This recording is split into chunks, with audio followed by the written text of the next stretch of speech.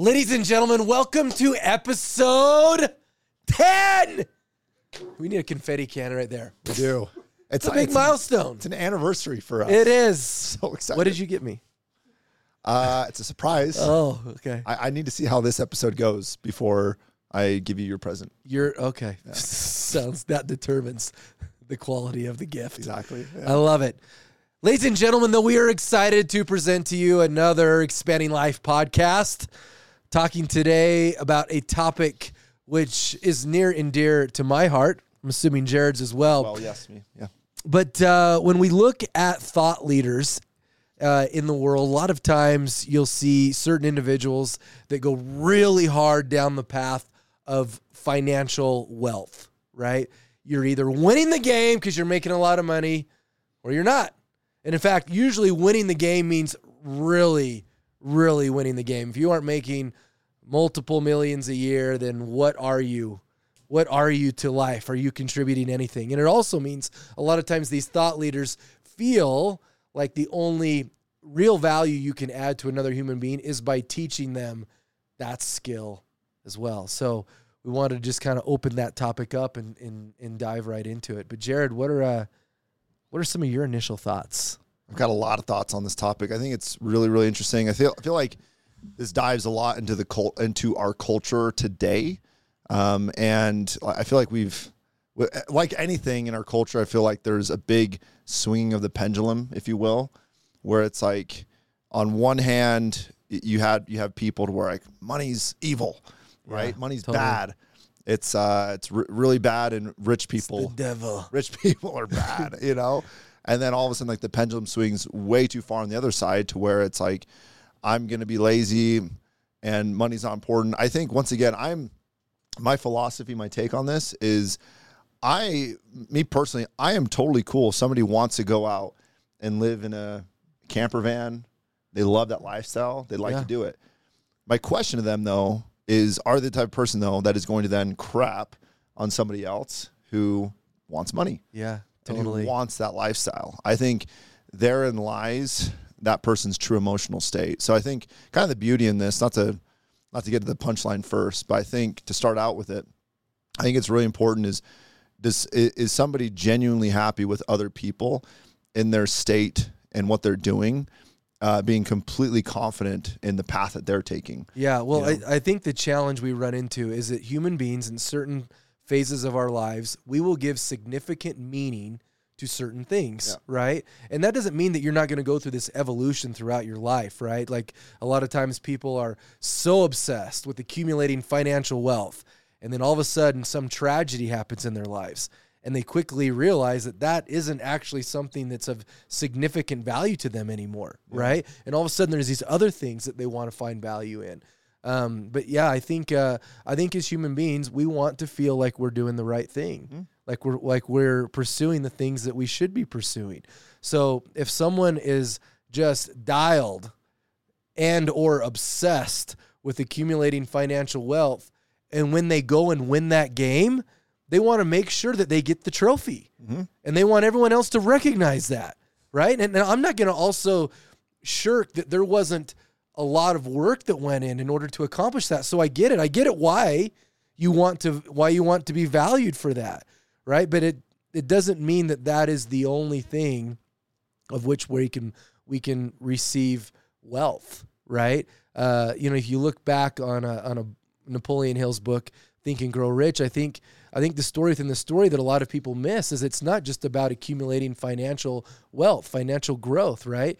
But there's a lot of other areas of life where you can see those wins and feel that growth, right? And from my perspective, when you are as balanced as you can in seeing multiple wins over multiple modalities of life, that's when you really can feel fulfilled, right? A lot of times you see people that go and win the financial game and they're freaking miserable, right? They still make really extreme decisions. Sometimes they'll take their own life. Like it can be really ugly.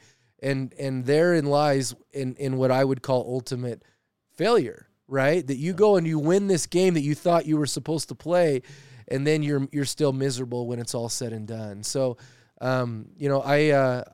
There was years back, I think it was on Netflix, but there was a documentary called Happy, and they did this study, and they found in the study anyway that people making over, I think the number was $500,000 a year, that there wasn't any significant increase in happiness beyond that, right?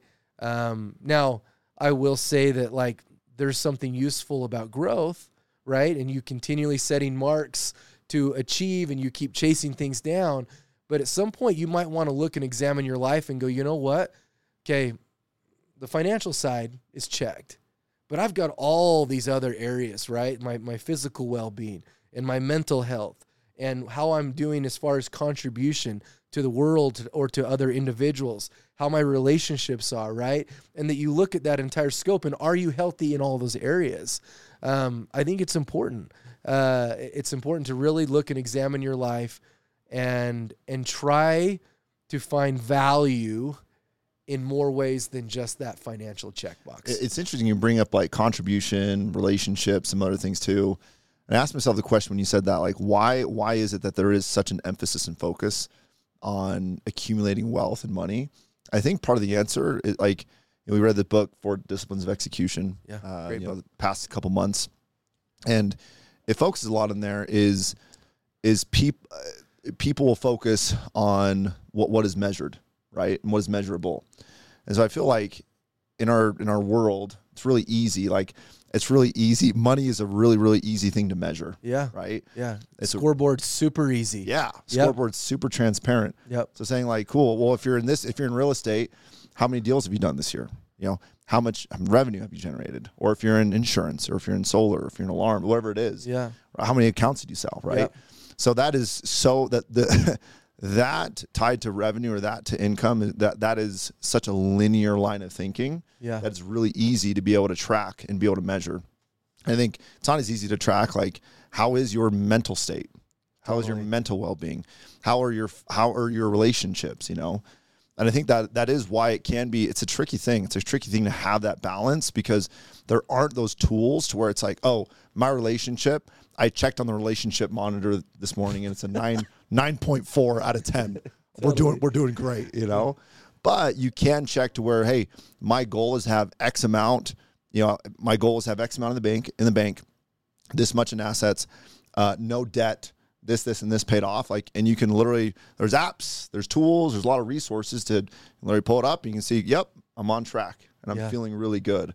So it's money. That is a tricky thing, to where it's easy to gravitate towards just using money as the only measurable, right? As the only thing determining whether we are winning or losing.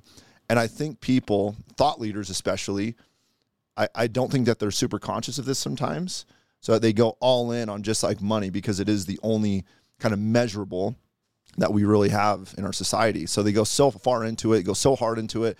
They're like, I'm crushing, I'm winning the game, because it is harder to measure things like relationship health. Yeah. And it's harder to measure mental health and these other things. There's not tools that are as easily to define where we are at, as easy as to define, you know, where we're at financially. Yeah. And I think there's a couple other things that play into account. You know, there's a lot of times a significant pain association to the lack thereof. Oh yeah. Right. And you want to be maybe the person in your family that flips the script, right? There's been a lot of poverty in your family. You grew up poor, whatever, and you want to change that. You want to say, hey, I don't want to have to experience that. I don't want my kids to have to experience that. And you want to flip the script. So I get it. Like, when you're a thought leader talking about this, it's going to resonate to a lot of people. And it's also one of those things, a lot of times, like fame, it's really glamorized. Yeah. You know, it's like, oh, you get to drive the cars and go on the vacations and you have the homes and you get to do all that. But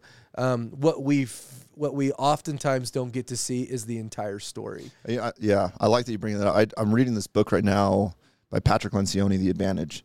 And we've read his other book, The 5 Dysfunctions. Yep. And so he actually talks about the 5 dysfunctions in this book, and he gives this story illustrating the 5 dysfunctions. He talks about there was a CFO who's an older CFO in an organization, and nobody knew his story, right? Nobody knew who he was, but he was just, everyone knew him as like, he was super uptight. he said no to like most financial asks, right? And he just seemed like he was really like just kind of a cringy old man, you know, kind of a curmudgeon. And so they did this exercise of the 5 dysfunctions. Obviously, if you've read that book, obviously the going through that exercise of getting to know, kind of breaking down those walls, those barriers.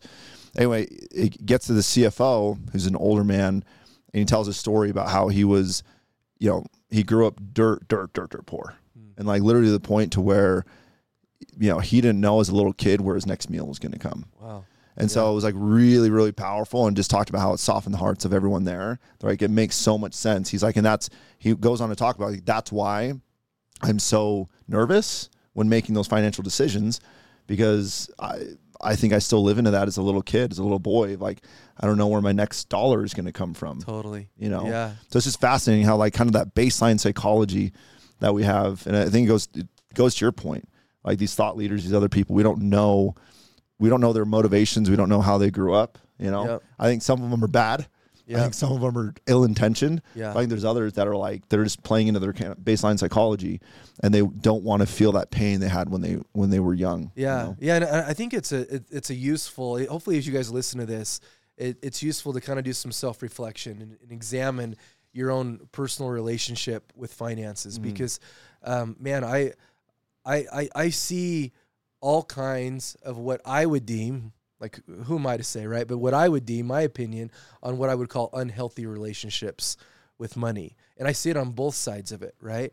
I see those that it's like this greed thing, right? And it's such an obsession that you will trample any human being out there if they are in your way of accumulating more financial wealth, right? But I've seen it on the other side where it's like this hoarding mentality. It's like you know, almost like maybe that CFO in some ways. It's like, this is a precious resource. Exactly right. Yeah. I haven't seen it very often. Yeah. I have to hoard it, right? Yeah. I will say that when, not all the time, but I feel like a lot of times when people subscribe to that latter philosophy, it's also hard to give it away, right? And we don't want to play that game either. You know, it's funny. Jared, who's filming this for us, we've talked about this, but the philosophy that I guess have tended to most align with is it's those people out there who chose to win the game, to win the financial game. They won it,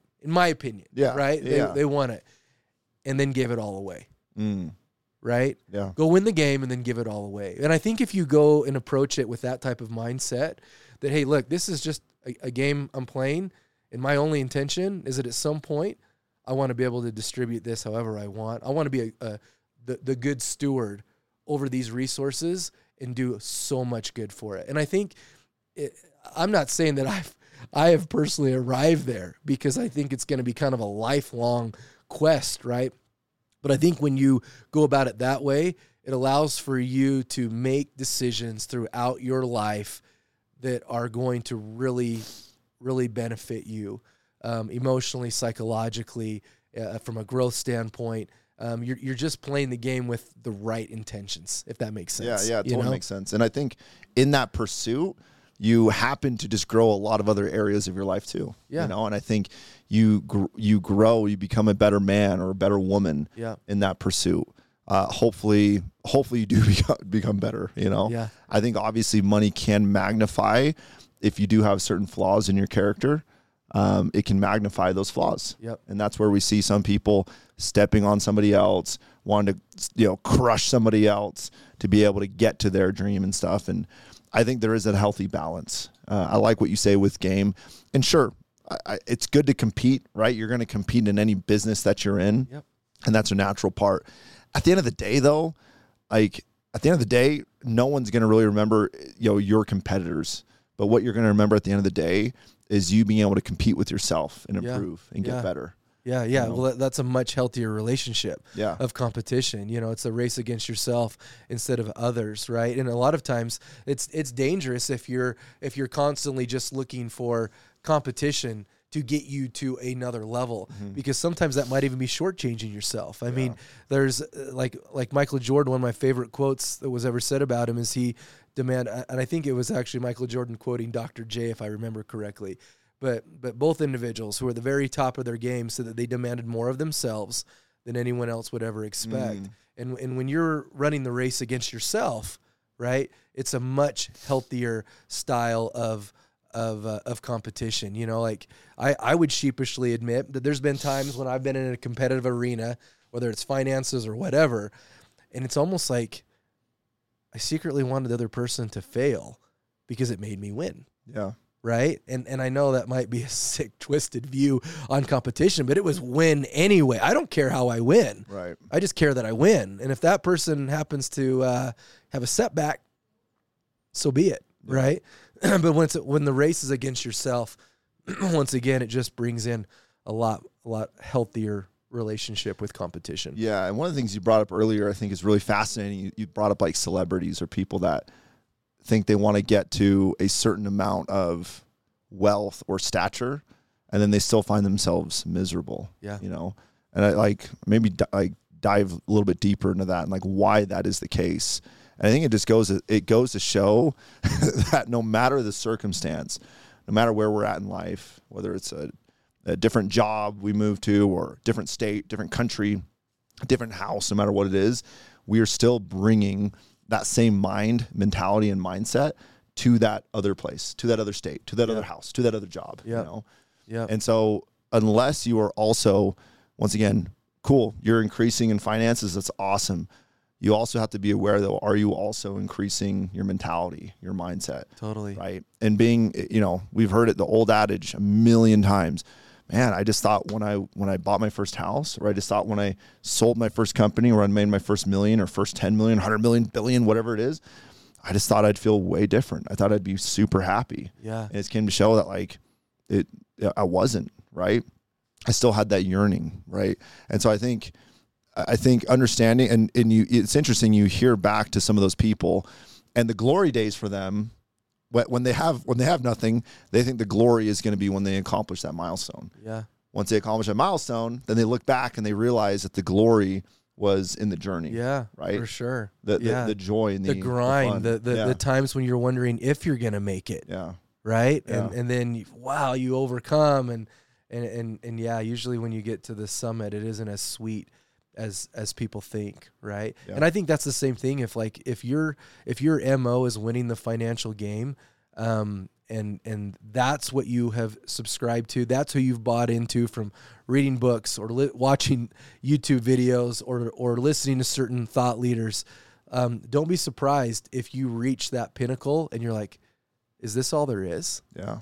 Wow, I feel like I just dedicated a lifetime to this, and this is all that I feel right now, you know? And so that's where I feel like it's in some ways, and maybe their intentions are pure, they just don't know any better. But I feel like it's such a dangerous thing that if you subscribe solely to to a philosophy that winning the financial game equals winning at life, I just feel like it's a dangerous game to play, because the odds are you're going to get there and it might be cool.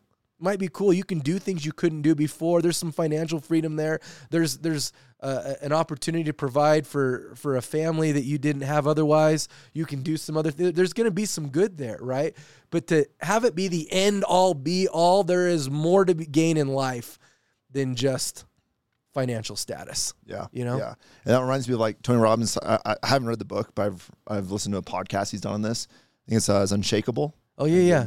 He wrote it as kind of more of a consolidated version of his other book, Money, Master the Game. Oh, gotcha. So it's just like, that was a huge book, and he's like, okay, I'm going to take the best principles and boil it down to Unshakable. It is a great read. I still have to read it, but I remember the podcast he talks about how, and actually even at Unleash the Power Within, he talks about how he interviewed, I think it was like 50 billionaires throughout this process, and he said I think only like 5 or 6 of them were actually genuinely happy. Yeah. Which is crazy. Yeah, he's talked about it, and I think in one of his books, he's like, man, I've met people in the projects completely addicted to cocaine, and I've met billionaires completely addicted to cocaine.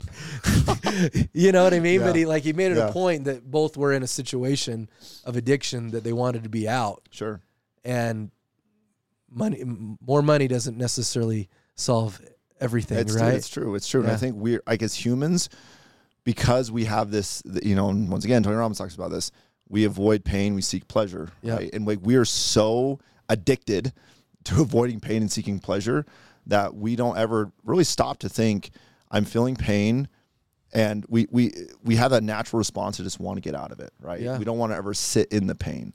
But if we sit in the pain and if we let it be our teacher, that's where then we can actually learn, actually shift our mentality and mindset. And that's why you do see some people to where they're constantly chasing the next thing, the next thing, the next thing, the next thing, and they're never happy. Yeah. Right. And it's because they're focused on the wrong thing. You can't just chase a circumstance and think it's going to change your mindset, because it won't, right? Yeah. It has to start. It's the opposite way of thinking. You've got to change and be happy in your current circumstance you're in.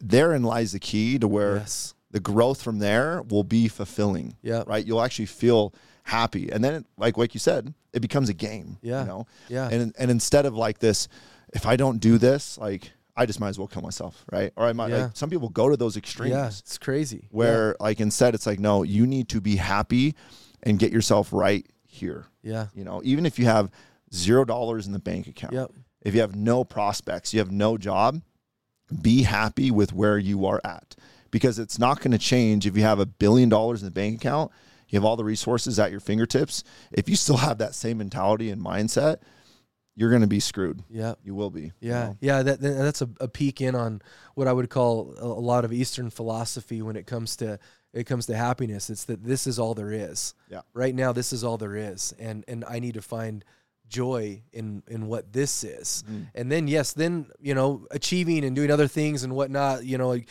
accumulating financial wealth. I feel like all of those things just magnify who you are. Totally. Right. And where you're choosing to live, especially here.